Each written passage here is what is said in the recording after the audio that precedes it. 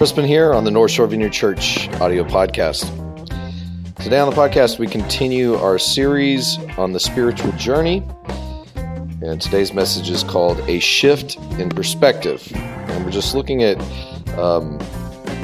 particularly wisdom from Paul in Philippians chapter 4 that can help us not be controlled by anxiety or fear or resentments, but to actually learn to find God in the everyday, ordinary things of life, and particularly in our struggles. So some practical stuff here that I think will be very helpful, particularly during this holiday season. So let's go ahead and head to the talk. North Shore Vineyard Church, downtown Covington. Thanks for listening.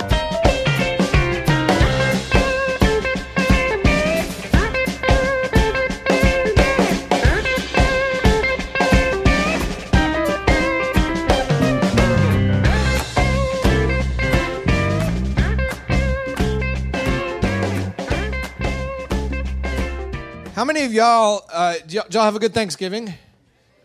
Like anybody's going to say no. How many of y'all were in charge of cooking food at your Thanksgiving? All right. Yeah. And how'd it go? Good food? Good food? This was only my third time after 20 years of being married to cook a turkey. And I'm happy to say that this one actually worked out. My first turkey, I was thinking about this when we got married, like 3 months after we got married, it's Thanksgiving, and I cooked my first turkey, which was kind of ridiculous. It was like the two of us and some crazy neighbors. I mean, legit crazy neighbors.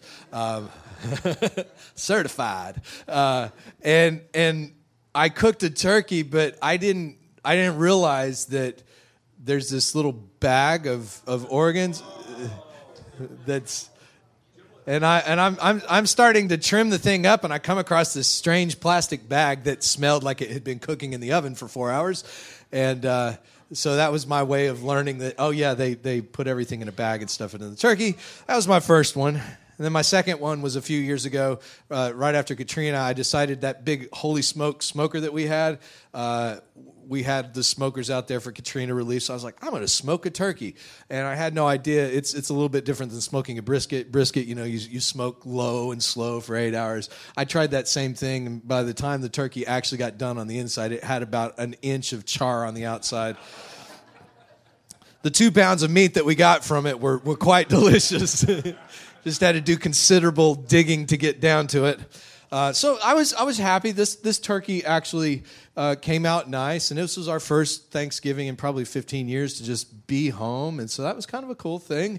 But as I was contemplating Thanksgiving and cooking and entertaining and having people over, I was kind of reminded of the story from the Gospel of Luke of Mary and Martha when they invite Jesus over to their house for dinner. And if you've been in church much, you've probably heard this story. You've probably heard numerous messages on it, but I'll give you the quick recap.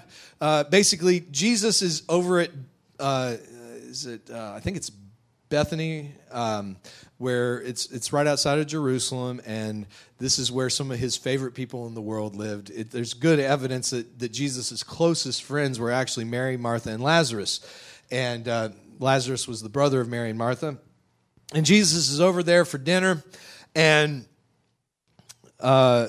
Jesus is sitting in the living room with Mary and Lazarus, and Martha is in the kitchen cooking a meal. And I love this story because I can really relate to Martha. Do we have anybody that can relate to Martha?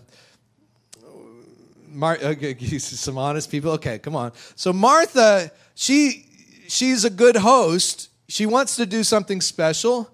She wants to cook this meal for Jesus, but as often happens when you're cooking a meal, you ever get to that point where this is like the worst thing ever, like you've got something planned and you left out one ingredient and you're already committed, like you're already in the process of cooking something, so you've got to figure out a way to improvise, and sometimes that works well, sometimes not so much.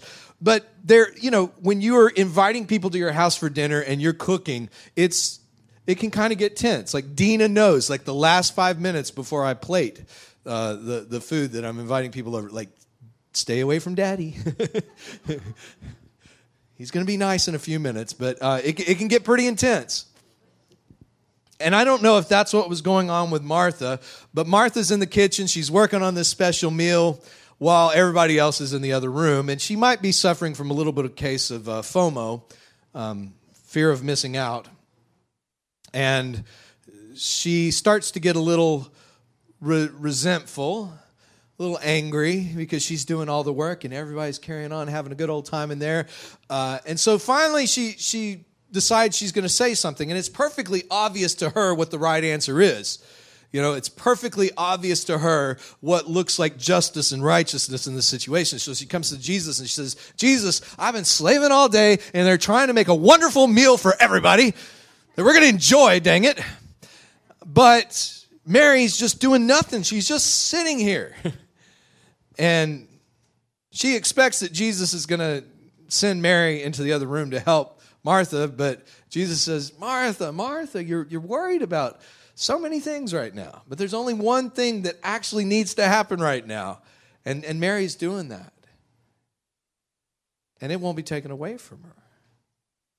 Mary's just sitting with Jesus, and this kind of reveals something about hospitality. You know, there is a type of hospitality that is warm and inviting, where you feel like you can be yourself. But maybe you experience this even on Thanksgiving. There's a type of hospitality that's oppressive, right? You know, where your host is so on edge, trying to make everything perfect that you just feel awkward and tense. And that's kind of where Martha is.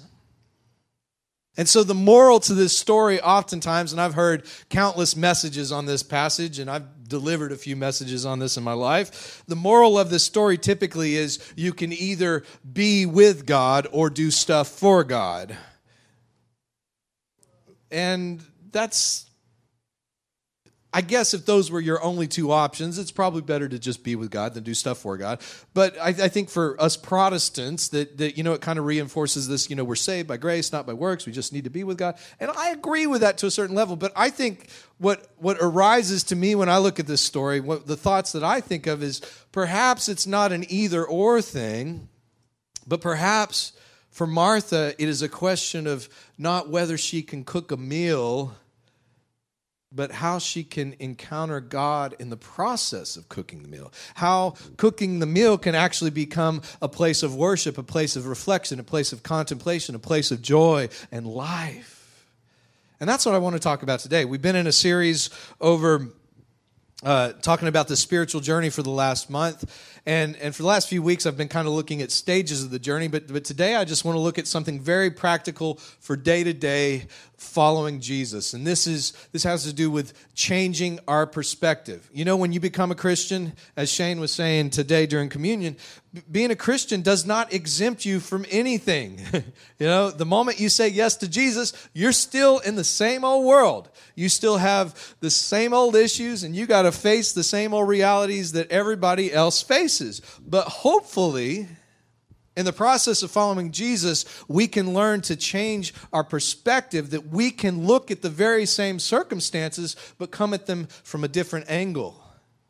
A different angle where instead of being thrown off by all the things that don't work out, we can actually come to engage the Spirit in the seemingly mundane and random and even difficult circumstances that we face. And to this end, the Apostle Paul has some beautiful, encouraging words in the book of Philippians that I think can help us all. And I think if there was ever a time to talk about dealing with anxiety, it's probably right now as we kick off the Advent season. You know, it's a shame that the season that's talking of, you know, where we reflect on Jesus coming into our world and the angels singing and worship, that this is probably the most anxiety-riddled time of the year for most people. But the Apostle Paul writes in Philippians, and I think I put it on I put it in multiple places on your bulletin. In Philippians chapter 4, he says, "Rejoice in the Lord always." Again, I will say it, rejoice. Now, I want to pause for one moment to give a little bit of context here. Probably the first series we ever did in this church where we went through a book of the Bible was like our second year of doing this church, and we did a series on the book of Philippians, which was really one of my favorite series that we ever did. We spent like 24 weeks going through the book of Philippians. But we called the series Letters from Prison, because a lot of people don't realize when they read Philippians, it was not a letter written from, a seminary professor at an academic institution. Paul wrote this when he was locked up in a Roman prison. And this was back in the days where, like, if somebody didn't bring you food from the outside world, you wouldn't eat. It wasn't like our modern, prison systems where at least you get food. It's you're stuck, locked up. He's on death row. He could die at any day. And, being the Romans, it could be a very painful death. But Paul writes the book of Philippians, which is probably one of the most joyful and hope-filled books in the New Testament. And he writes it when he's in prison on death row. And I think it's important to know that, to realize Paul is not writing this letter when everything is going great in his life, but probably at what would from the outside appear to be the darkest time in his life. And he says, "Rejoice in the Lord always." And I will say it again, rejoice. And when we think about anxiety, I think probably an easy way to define anxiety kind of on a practical level is anxiety is using your imagination to take you out of this present moment and ruminate on possible negative futures. That's what anxiety is. Anxiety is when we use our God-given imagination to imagine scenarios that are going to be awful and put our faith in those scenarios. So not only does it take us out of this moment, but it also kind of begins to adjust the trajectory of our life. Anxiety can kind of become like a self-fulfilling prophecy, that you end up imagining the worst things that can happen, and you start aiming towards that future without even realizing it. But Paul's cure for anxiety starts with, number one, rejoicing in God. One reason we come here and we kick off every weekend with worship, why we sing these songs together, is we're rejoicing in God. We're celebrating who God is and what God has done. And we need this. We need this time in our life. This is not just the pregame show before the message happens. We need to sing songs where we celebrate God's goodness together. Have you ever noticed that just in singing a few songs, sometimes your attitude completely shifts? You go from a place of anxiety and worry to all of a sudden now you see God as large and in charge. We need those. That's one of the biggest important things that we do here as a church is this little part of singing together. We rejoice in the Lord. Paul says, rejoice in the Lord always. And then he says, let your gentleness be evident to all, the Lord is near. When you start rejoicing in God, the fruit of that is you move from a posture of defensiveness, trying to, because that's what anxiety does, right? When you feel anxious, what do? You pull, you get in a defensive posture, or maybe you get in an offensive posture. Now you're in a place where you feel like you're under attack, or you're going to lose the things that you have, so you start holding on tighter. But when we enter into life from a place of rejoicing in the Lord, we take our hands off. We're not in a defensive posture. We're open to what God is doing. We're open to the work of the Spirit in other people. We're open to the beauty happening around us and not just the negativity. Let your gentleness be evident to all. The Lord is near. And then he says this, do not be anxious about anything, but in every situation, by prayer and petition with thanksgiving, present your requests to God, and the peace of God, which transcends all understanding, will guard your hearts and your minds in Christ Jesus. See, what Paul is saying, instead of using our imaginations to imagine and ruminate and meditate over the worst case scenarios, and by the way, there's plenty of worst case scenarios we can come up with, right, in our world today. Instead of using our imaginations to engage in the worst possible things we can think of, we need to take our concerns and bring them to Jesus. Now, this isn't mere positive thinking. You know, there's a lot of kind of positive thinking out there, which is kind of a denial of reality. Like, you know, I have run across people in my Christian experience who, when they're feeling sick, they won't admit that they feel sick, because to admit that you feel sick is speaking it over your life. Like, how you doing? You look pretty rough. Oh, I'm kind of struggling with a cold, but I'm not going to speak that over myself. As if just admitting you have a cold is like, you know, it's more akin to superstition than anything. What Paul's getting at right here is not that we deny reality. We're not just going to act like everything's going good, like, bless God, I'm doing awesome. You know, everything's going great. Paul is getting at, we can admit the things that we need help. We bring those requests to God. God, I'm struggling here. My finances don't look very good.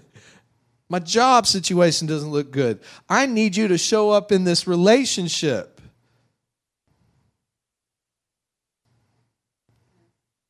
Instead of using our imagination to imagine the worst, we admit what we're struggling with. We admit it to God. We just name it, and then we give it to God with thanksgiving. And that's kind of a key here. He says, do not be anxious about anything, but in every situation, by prayer and petition, with thanksgiving, present your request to God.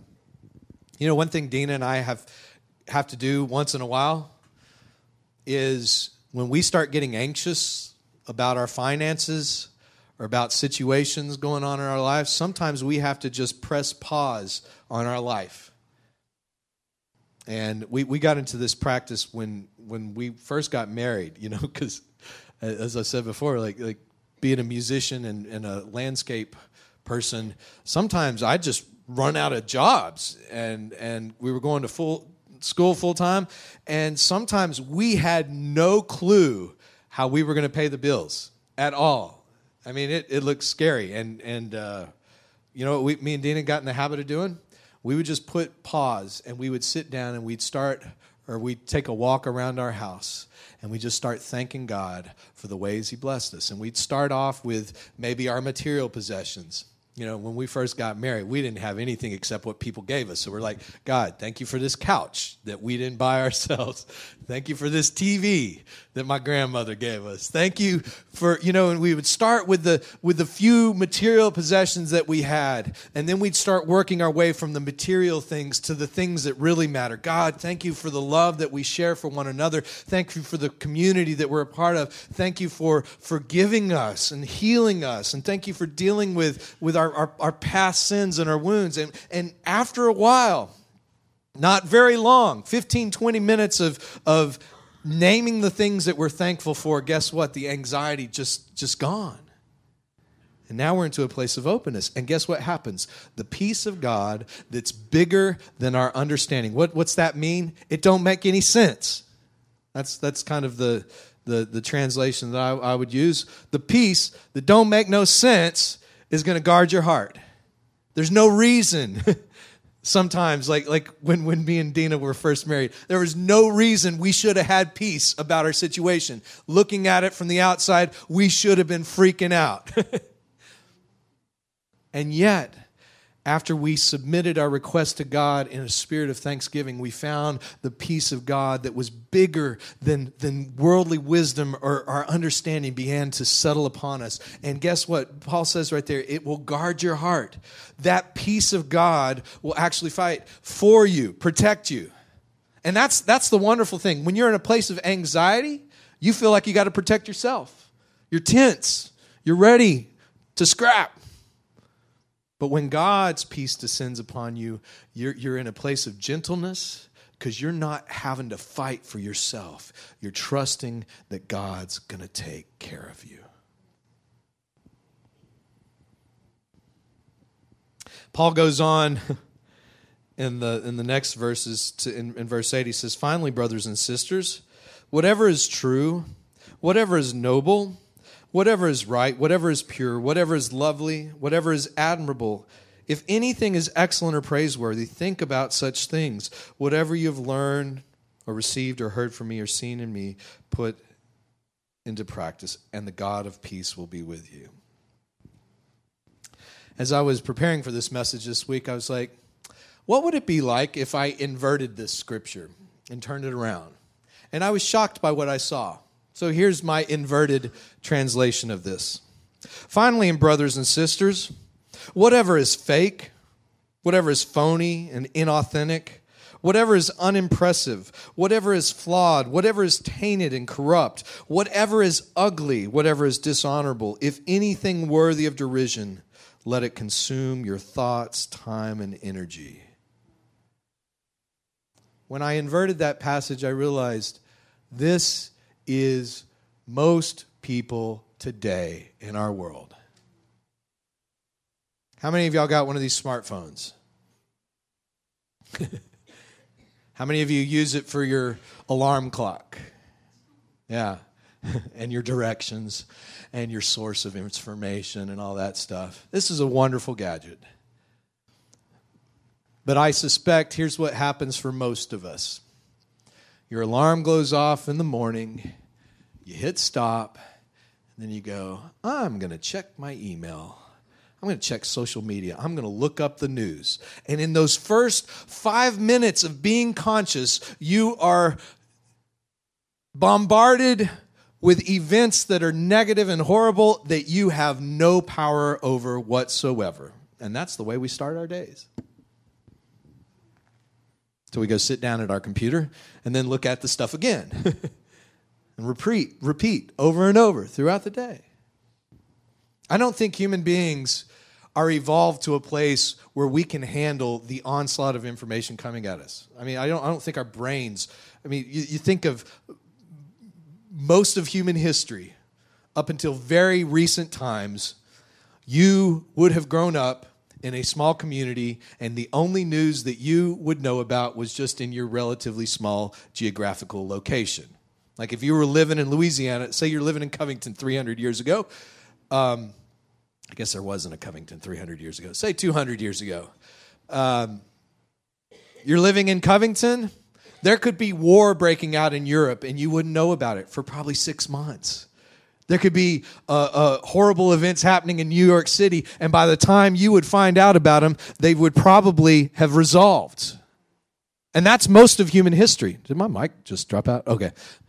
But here, in your early waking moments of the day, you're going to pull up that smartphone, and you're going to find out about an earthquake in Pakistan, a revolution in Central America, threat of nuclear war in North Korea, famine in Africa, terrorist attacks in Europe, wars in the Middle East, mass shootings in the United States. Is anybody getting depressed yet? I was doing great till I showed up at church this morning.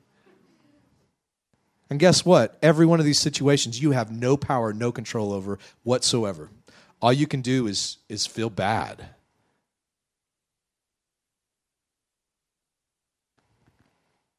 Whatever is fake, phony, inauthentic, whatever is unimpressive, whatever is flawed, whatever is tainted and corrupt, whatever is ugly, whatever is dishonorable, if anything worthy of derision, let it consume your thoughts and time and energy. When I turn this verse around, I'm like, doggone it, that seems like so much of my week.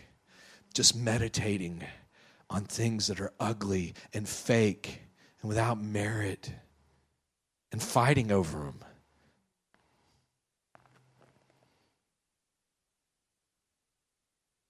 But that's not what Paul said. Paul says, whatever is true, noble, right, pure, lovely, admirable, if anything is excellent or praiseworthy, think about such things. And this is the perspective shift. You know, I read a story recently about a little project that was done by a lady who was, I believe she was the psychology professor at Harvard. And she found a group of chambermaids, and these women were working, 8 to 10 hours a day doing very physical work, but many of them were overweight. And they felt like they couldn't afford, because of the cost of going to a gym, or they didn't have time to go to the gym. So they were women who wanted to lose weight and be healthier. And so what they did was they sat down with these women. They said, Do you realize that your job actually provides you the same kind of workout as going to the gym? When you're making these beds, when you're doing this thing and that thing and cleaning this item, you're actually doing the same kind of exercises. Do you realize you're getting like the equivalent of probably 3 hours worth of a gym workout in your ordinary day? The interesting thing is, just by telling these women that what they're already doing is a workout and letting them be conscious of that, they started to lose weight without changing anything in their life. Without changing one thing in their life. They just showed up, and instead of looking at their job as just a job, they start looking at it as like, I'm getting paid to work out. I'm getting paid to work out. Just a slight shift in perspective led to weight loss. Slight shift. I mean, I noticed the same thing. You know, about a year ago, right after Thanksgiving, I'm like, I can't continue to, I've got to lose some weight. And for me, every time I wanted to lose weight, I'm going to get a gym membership. I'm going to try some crazy diet where I cut out all protein or all carbs or all whatever. And this time I'm like, I'm not going to try any of that. I'm just going to try to be more mindful in my everyday life. And so I got this little Fitbit thing. And so I try to get like 10,000 steps a day. This is not a commercial for Fitbit. But what I realized is it got me interacting in my day in a different way. Instead of thinking of exercise as something I got to do at the gym, now I started shifting to, okay, when I take that hour-long conference call, why do I need to be sitting down? I can walk 3 miles in my neighborhood. When I'm practicing for certain things, why don't I do this standing up instead of sitting down? How many things? And so without making any big changes in my life, just shifting my perspective, I realized I can do this. And so I've probably clocked in, a couple thousand miles in this last year just by doing that. But it's just a shift. And as I said, I know I've shared a little bit about this the last few weeks, but we had this condo we put up on the market in Kenner when we decided to plant this church, and we still have it, even though we tried to sell it for the last 8 years. And we are reluctant landlords, and I don't like it, and not what I would choose. And our most recent thing happened where our tenant, we got stuck with, they didn't pay 2 months worth of rent and left the place a mess, and not real happy about it. And when I first showed up to start cleaning, I mean, it was so gross. It was like it took 3 hours to clean an oven that was new a year ago. And I'm struggling with resentments, and I'm struggling with my faith in humanity. And I'm not in a happy place, but I ended up, and this is probably where some of this message comes from, I ended up shifting my perspective. Dina, we're having a conversation one night. She goes, why does this stuff keep happening to us? How come we haven't been able to sell this? Is God mad at us? I mean, these are the kind of things you think when things go wrong. Are we doing it wrong? And I said, I don't know. I wish I knew why this keeps happening. I wish we were free from this. But I said, honestly, Dina, if it wasn't this, it'd be something else. Nothing ever works the way you want. And if you can just come to peace with that, like your life is never going to be ideal. And if you get 5 minutes of ideal life, awesome. We wouldn't know what to do with ideal, though, would we? I mean, you ever had like a few months where everything's like awesome and you're like, you just get lazy and complacent. You lose meaning. So it's instead of trying to get rid of all the horrible things in our life that we don't want, that we didn't ask for and that we didn't expect it, better to just say, okay, well, how can I deal with this? And I shifted my perspective. I said, God, this is not what I asked for. This is not what I want. But I want to encounter you in this. And so, even though it added, this last month, I've just been going and going and going because I've been trying to repaint this place. I just realized, if I'm going to be painting for 5 hours, I'm going to spend some time with God. So no music on, no podcast, just me and some paintbrushes, just spent some time with God. And I actually came away refreshed. I actually came away feeling like I connected with God. But I had to get out of that resentment place because at first I wasn't even painting very good because I was about to break paintbrushes, like I was like Martha, just in the kitchen, like I'm doing something and I'm not happy that I'm doing it. And I finally got to a place where like, God, I can't change these circumstances, but I can find you in them. Whatever is pure, whatever is true, whatever is lovely. Think about these things. It is so easy when things happen that are outside of our expectations, when life gives you something that you don't want, you find yourself in a position where you got to do something you didn't ask for and you're not happy about it, and oftentimes it's because of somebody else's choices. That's the part I don't like. If it was just random things, but when there's other people involved, But if we stay in that place of resentment, we stay in that place of anxiety, that place of fear, we're closed off. We're not going to see God doing anything. But if we can shift our perspective, as Paul's talking about here, bring our anxieties to God, name them, name why they're making us anxious, but be thankful to God, turn our attention to how God's already taken care of us and know that it will be all right, like we sang today.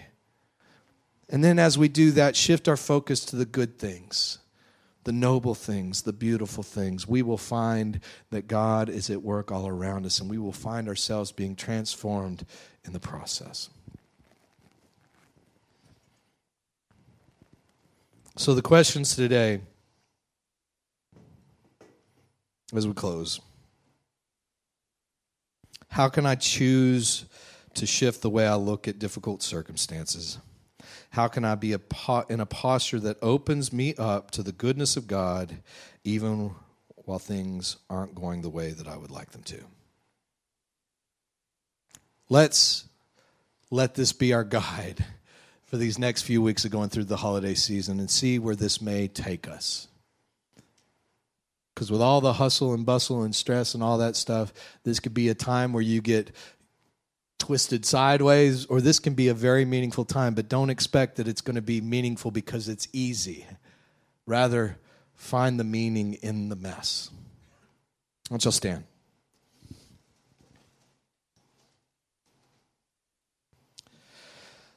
Lord God, we thank you for your peace that is greater than our understanding. We ask for the grace to surrender our anxieties, our fears, our worries to you, God. And Lord, I just pray you would help us to all reflect and be aware of all the ways that you have come through for us in the past, God, that this would be a time, a season of thankfulness, of gratitude, of rejoicing. And Lord, I just pray for everyone in here that is facing things that they didn't ask for, they didn't want, or that those who are struggling with resentments, those who are struggling with anxieties, God, or that we would be able to find you, to find goodness in the things that we didn't choose. Turn our hearts, Lord. It's in your name that we pray. Amen. I went a little long today. I'm sorry. If you need prayer, come on up here to the front. And otherwise, go pick up your kids and tell the children's people that I'm sorry. Tell them this is an opportunity for them to practice forgiveness. God bless y'all. See you next week.